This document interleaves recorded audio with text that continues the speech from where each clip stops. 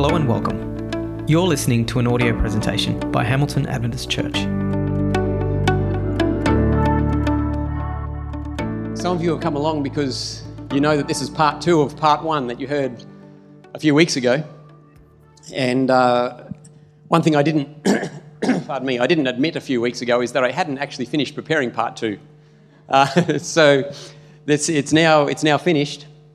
But for those of you who were here a few weeks ago, you'll know that we were looking at assurance, the assurance of salvation, and the privilege that we have of knowing that we are saved. And maybe you have some questions about that. Maybe you have read some things or seen some things that you think, well, maybe I can't know that I am saved. If that's where you're at, I encourage you to buy a book. You can get it from Amazon, written by an Adventist author, and it's called Should We Ever Say I Am Saved? And it goes through a lot of scripture, a lot of spirit of prophecy quotes, looking at both sides of that question. Should we ever say I am saved? It's a beautiful book, and it will bring you to a beautiful conclusion. Our conclusion that we came to last time was that we can actually know that we are saved. But when we do know that we are saved, not because of anything that we've done, but because of what Christ has done, it completely changes the way we live. Completely changes a lot of things in our lives. We also looked last time, I'm giving a quick review of the last one in case you weren't here, we looked at whether blessed assurance is blessed assurance or blessed insurance. Okay, and we went through that, and we saw that if it was insurance, then we would be always worried about, am I doing enough? Am I obedient enough? Am I vegan enough? Am I giving enough? Am I... I joked about the vegan bit. But, we're always wanting to... We would always be trying to make sure that our policy is up to date, just in case we died and our policy wasn't up to date. But it's not about the blessed insurance. It's about the blessed assurance. And we looked at a heap of beautiful verses that show that to us last time. One of them, of course, is John 5:24. I may even have it up on the screen. Let me see how we go. There it is, John 5:24. Most assuredly, there's the word. This is guaranteed. This is an assurance. I say to you that he who hears my word and believes in him who sent me has everlasting life and shall not come into judgment, but has passed from death to life. We can know that our eternal life has begun because of what Jesus has done for us. And it was actually Jesus who said that. And it's beautiful as we dwell on this and begin to understand it more and more. I have a coin in my hand. It's a very special coin. It was found last night by some friends of ours who are staying with us. I put on the table in front of them, I don't know how many coins there were. Did anybody count them? Kilos of coins from all different countries. And I said to them, I want you to find a coin that talks about law and grace. So it's two-sided. On one side, it's got to talk about law and obedience and works, and on the other side, it's got to talk about faith and grace and love. And there were all sorts of coins that were handed in. Maybe, what about this one from this country or this one from this country? We ended up agreeing on a coin from New Zealand. It's I don't even know what size, it's a 50-cent coin. It's about the size of a 10-cent for us. On one side, it has the ship Endeavour. Remember 1770, Captain Cook came out here in the Endeavour? And according to a definition of Endeavour, a dictionary definition, it's to try hard to do or achieve something. Okay, the Endeavour. We try hard to do or achieve something. Works, obedience, following the law. We try hard. We endeavour to do our best. The other side of the coin has the royal head on it. And who is our king? Jesus. It's about faith. It's about grace, about mercy and love that our king shows to us.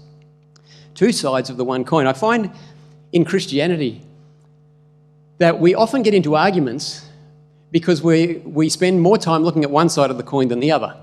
And so I'll be talking to you and you'll say, but the law is so important. And I'll say, no, but grace is so important. And then the next week we'll come along and I'll go, yeah, grace is really important. And you'll come along and you've read some other verse and you go, well, yeah, but what about works?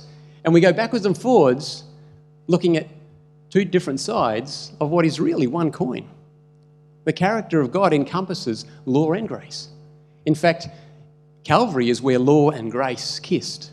It's where they came together, and we saw the beauty of the character and the love of God, where the law and the grace came together. So last time I shared, we were looking at one side of the coin. We were looking at the blessed assurance. We were looking at the grace and faith and what Jesus has done for us. This time we're looking at the other side of the coin. We're looking at the endeavour side of the coin. Does our faith in God and our resulting assurance of salvation lead us to want to follow God's laws and do works for our Saviour? What do you think? Yes or no? It does, doesn't it? Once we have this assurance, once we have this knowledge of salvation, of how much God loves us, we want to do something. It's interesting. Oh, there's a two-sided coin. In a little book called Steps to Christ, we read this: instead of releasing man from obedience, it is faith and faith only that makes us partakers of the grace of Christ, which enables us to render obedience. Isn't that interesting? Without faith, we can't be obedient.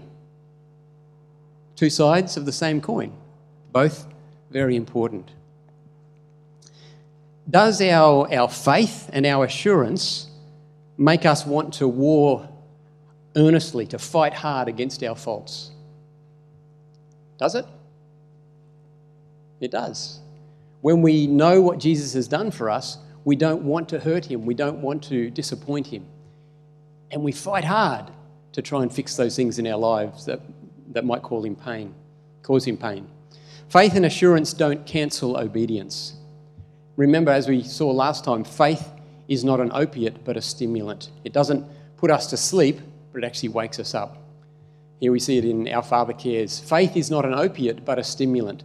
Looking to Calvary will not quiet your soul into non-performance of duty, but will create faith that will work, purifying the soul from all selfishness. Isn't it beautiful? These both sides of the coin. Very, very important that we see both sides. Last time we also looked at the fact that true faith will not cause us to rip off our employees or our colleagues because we say, oh, well, they're not saved anyway. It won't cause us to waste money because, well, I've got an eternity and I'm going to be walking on gold. It won't cause us to waste time because I've got an eternity ahead and I don't need to worry about what I do with my time here. It won't cause us to destroy the planet because, hey, it's all going to burn anyway. That would be faith as an opiate. But faith is a stimulant. Faith stimulates us to better relationships, better stewardship, better caring for our planet. Here you can see, this is another message for another day, but the 7 T's of stewardship. Once we understand whose we are, who owns us, then we relate very differently to how we spend our time, our talents, our treasure, our temple, our body temple, how we care for our body, our territory, the land around us, the world, our tribe, that's our relationships, and our testimony that God has entrusted to us. All of those are affected when we know that we are walking with the Lord and that what he has done for us. I want to take you to a place, as a little bit of an example, a place called Ethiopia. You know, the Ethiopian church has had a strong Christian presence ever since. Can anybody guess when it might have started, that Christian presence? Let's go to Acts chapter 8. Acts chapter 8, if you've got your Bibles there. Acts chapter 8.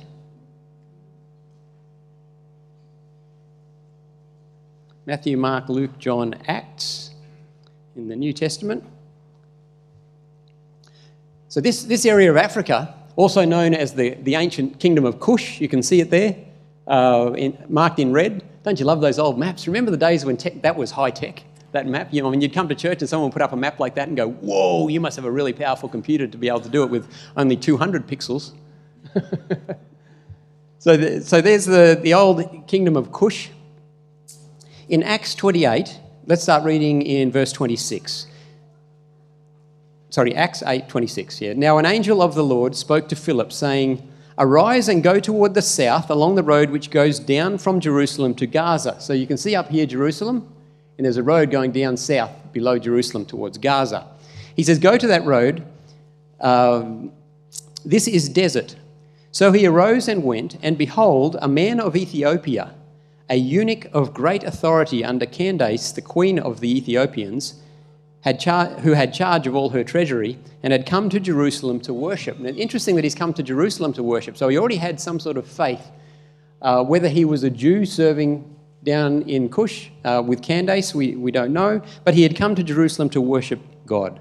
And he was returning. And sitting in his chariot, he was reading Isaiah the prophet. So when did this happen? Well, this happened just after the stoning of Stephen in the previous chapters. And so we're looking probably somewhere like 4, 5, 6 years after Jesus has gone back to heaven. So he's gone into Jerusalem just a few years after the crucifixion and the ascension. And he's probably heard some very interesting things there about Jesus.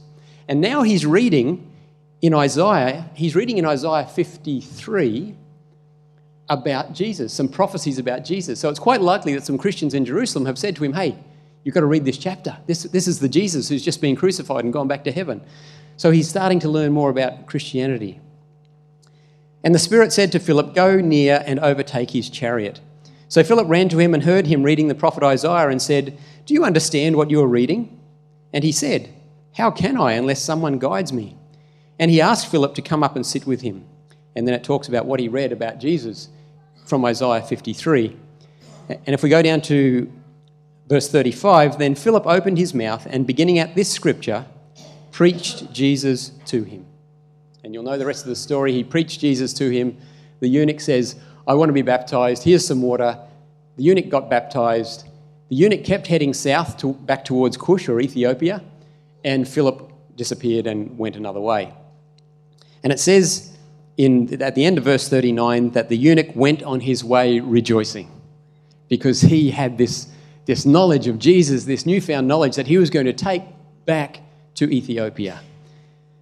It's interesting, if we go across to Isaiah 55, so you can imagine the Ethiopian eunuch continuing on his way with his retinue, reading through Isaiah 53, and then getting into 54, and then getting into 55, and just getting more and more excited as he begins to understand for the first time about Jesus. And he'll get to 55 verse 12. Oh, let's go 11 to 13. He's rejoicing and he's reading this and he says, "So shall my word be that goes forth from my mouth. It shall not return to me void. It shall accomplish what I please, and it shall prosper in the thing which I sent it. For you shall go out with joy and be led out with peace. The mountains and the hills shall break forth into singing before you, and all the trees of the field shall clap their hands. Instead of the thorn shall come up the cypress tree, and instead of the briar shall come up the myrtle tree. And it shall be to the Lord for a name, for an everlasting sign that shall not be cut off." He's getting excited about what he's reading, but then he gets into 56, and I can just imagine, and I'm just guessing this now, but by the time he gets to a few verses into 56, he must be so excited that the Lord is speaking directly to him, to his heart. 56 verse 1, "Thus says the Lord, keep justice and do righteousness, for my salvation is about to come, and my righteousness to be revealed." Remember, he's going home to Ethiopia to reveal this new truth.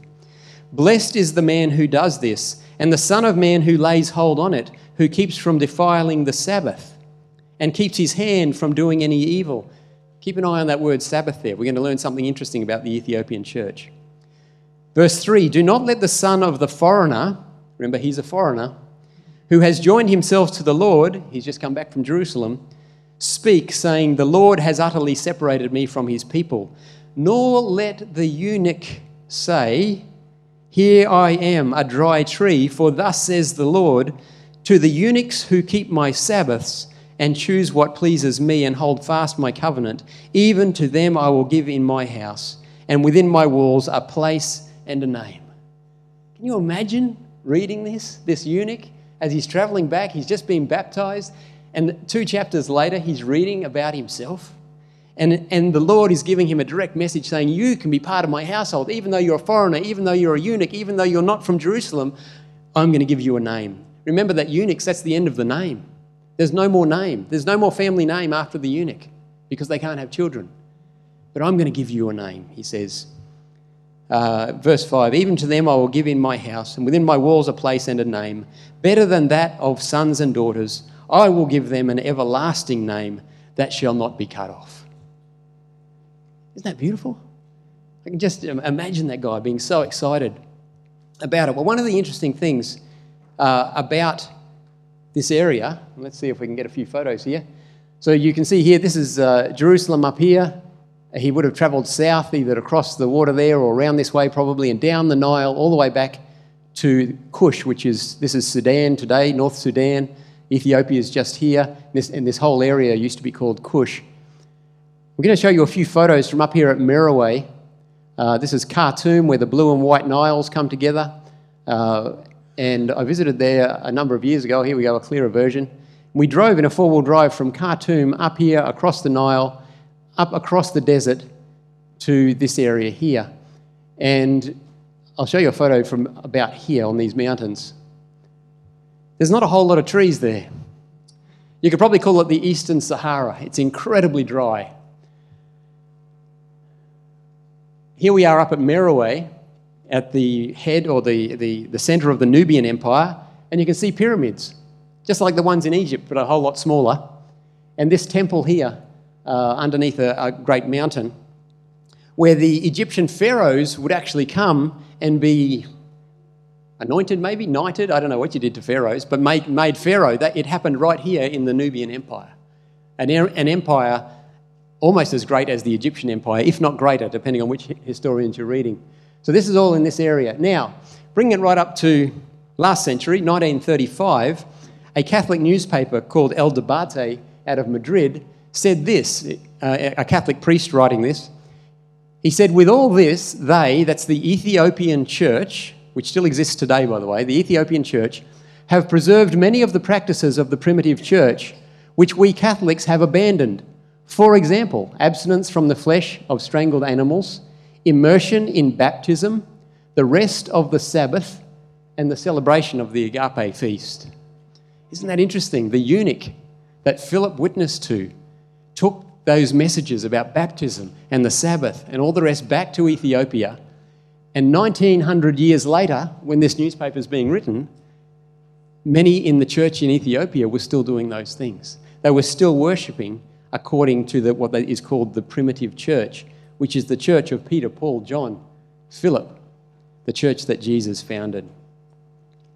Now, if we have a look, it's a little bit hard to see there, but as I was walking around on those mountains in the desert, I was absolutely amazed at the petrified trees that are lying there in the desert. Some of these trees are, from here to the wall long, a single trunk of rock wood, just lying there on the sides of the hills. At some stage, we know from historical records, the Sahara had lots of forests around that area. We know that the Romans used to go there and cut down trees to do a lot of their ships and buildings from that part of the world. But there's an interesting thing that has remained today. And, we're talking about obedience. We're talking about maintaining the practices that we know Jesus wants us to do. And we've seen the Ethiopian church maintaining the Sabbath and baptism by immersion and a number of other things. But what's really interesting is the way that the churches care for the environment. In Ethiopia, there are these little islands of green in the desert. There's 35,000 of them, little islands of green. And in the middle of many of them, a church. They knew that they needed to care for God's creation.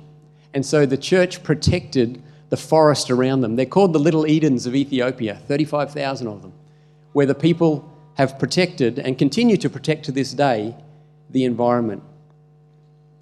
So even in the often overlooked area of environmental protection, we are to be obedient. God has called us to be obedient in all the aspects of our lives that He has shown us in His Word what He wants us to do. So how important are our works and our obedience? Remember, we're focusing today on one side of the coin, on the endeavour side of the coin. Let's go to Luke 10. Oh, there's a close-up closer view of another one of these little Edens with the church in the middle. In Luke 10, we have a lawyer who comes to Jesus. Now, will a lawyer know something about the law? They will, won't they? That's what they specialise in. And behold, a certain lawyer stood up and tested Jesus, saying, "Teacher, what shall I do to inherit eternal life?" And he said to him, "What is written in the law? What is your reading of it?" And so he answered and said, "You shall love the Lord your God with all your heart, with all your soul, with all your strength, and with all your mind, and your neighbour as yourself." And he said to him, "You have answered rightly. Do this, and you will live." Wow. Is this man going to be saved by his works? Well, if that was the only text in the Bible, we would have to say yes. But there's the other side of the coin as well, isn't it? But remember, we're looking today at this side of the coin. What must I do to inherit eternal life? Well, here he says, if you keep the law, you will inherit eternal life. But keep in mind that it's the whole law, loving God and our neighbour perfectly. Interesting. Jesus goes on and clarifies how difficult that is to do and how much we need him. In Romans 13, 8-10, we read Paul writing to the Romans. He says, "Owe no one anything except to love one another. For he who loves another has fulfilled the law. For the commandments, you shall not commit adultery, you shall not murder, you shall not steal, you shall not bear false witness, you shall not covet. And if there is any other commandment, are all summed up in this saying, namely, you shall love your neighbour as yourself. Love does no harm to a neighbour, therefore love is the fulfilment of the law." Now, it's very interesting. The first 4 commandments, you'll know well, are about our love for God, and the last 6 are primarily about our love for others. And it's quite easy to judge a person's love for others because you can see, are they murdering? Are they committing adultery? Are they stealing? Are they gossiping? You know, all these things are there. It's quite easy to see whether they are or aren't doing those things. But it's more difficult to see a person's love for God. It's a very personal thing between their heart and God. So the first 4 are more difficult to ascertain, let's say, compared to the last 6. But keeping of the last 6 is visible evidence that God exists. I'm going to explain this a little bit more. So if we keep the last 6, it's evidence that God exists. But if we say that we are Christians and we don't keep the last 6, then what evidence does that give? What evidence does that give to an atheist? Well, if we say that we are Christians but we're not keeping the commandments, then for them that's evidence that God doesn't exist. Because he can't even give us the power to live according to his commandments. And so they say, well, God clearly can't exist. And in Romans 2, Paul writes about it. He says, "You therefore who teach another, do you not teach yourself? You who preach that a man should not steal, do you steal?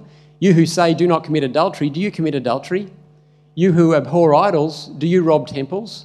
You who make your boast in the law, do you dishonour God through breaking the law? For the name of God is blasphemed among the Gentiles because of you."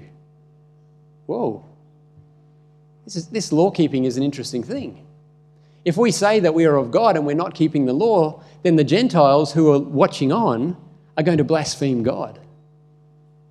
Because they're going to say, well, hey, God clearly is not powerful because the people who say that they follow him are actually doing all these bad things to me or to the world around them. We have to be careful that our witness is a positive one. So obedience is important, not as a way of being saved, but as a way of revealing that we are saved. We've got to get the order right. I'm going to skip a little bit because we've run out of time. It is totally impossible for us to gain any merit with God through our own good works. I'm going to read that again. It is totally impossible for us to gain any merit with God through our own good works. Obedience and works are the fruit of salvation, not the root. They're the fruit, not the root. We aren't saved because we keep the law. It's the fruit, not the root. Obedience and works are the evidence of salvation, not the instrument of salvation. Our good works reveal that we are saved. They're not the way that we are saved. We've got to get that order right. A faith that is real will also be revealed. If we have real faith, it will be visible. I'm just going to run quickly through a few closing verses. Let's go back to Noah and see whether it was important for him to keep God's commandments. Genesis 6, 9 and 22. This is the genealogy of Noah. Noah was a just man, perfect in his generations. Noah walked with God. Thus Noah did, according to all that God commanded him, so he did. Noah kept the commandments, and he was saved. Was he saved because he kept the commandments? No, he was saved by the grace of God and his faith in that God.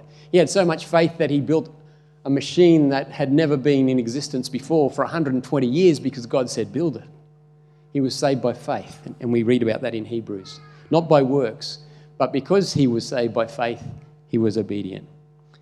Hebrews 12, 1 and 2 says, talking about all these other people, Noah and David and all the people through the Old Testament, 12, 1 and 2 says, therefore we also, since we are surrounded by so great a cloud of witnesses, let us lay aside every weight and the sin which so easily ensnares us, or the breaking of the law that so easily ensnares us.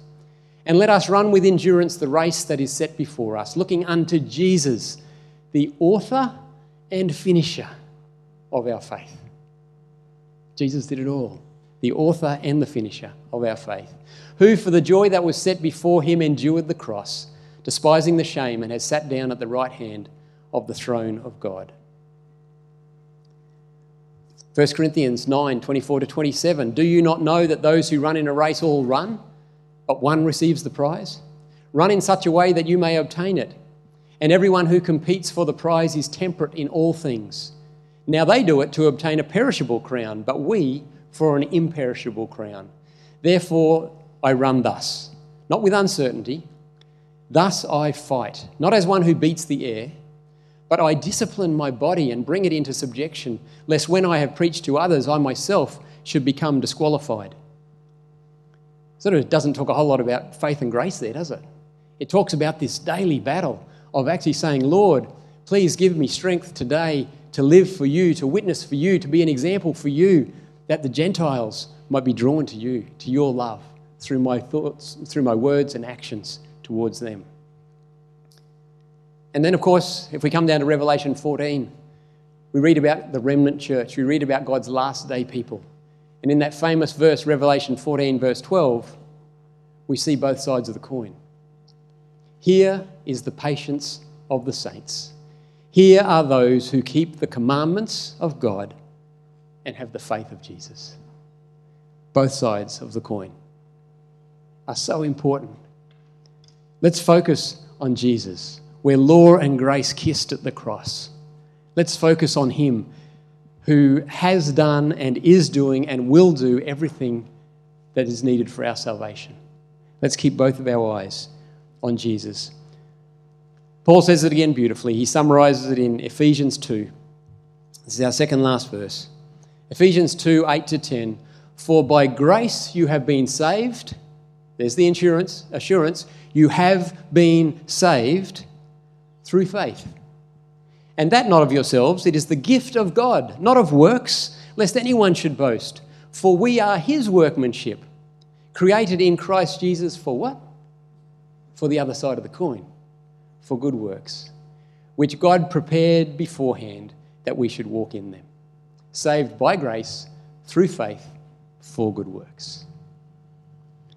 In Galatians 2:20, he says it again. He says, I have been crucified with Christ. It is no longer I who live, but Christ lives in me. It's not me keeping God's laws. It's not me being righteous before him. It's Christ in me. It's Christ in us, the hope of glory. Christ lives in me, and the life which I now live in the flesh, I live by faith in the Son of God, who loved me and gave himself for me.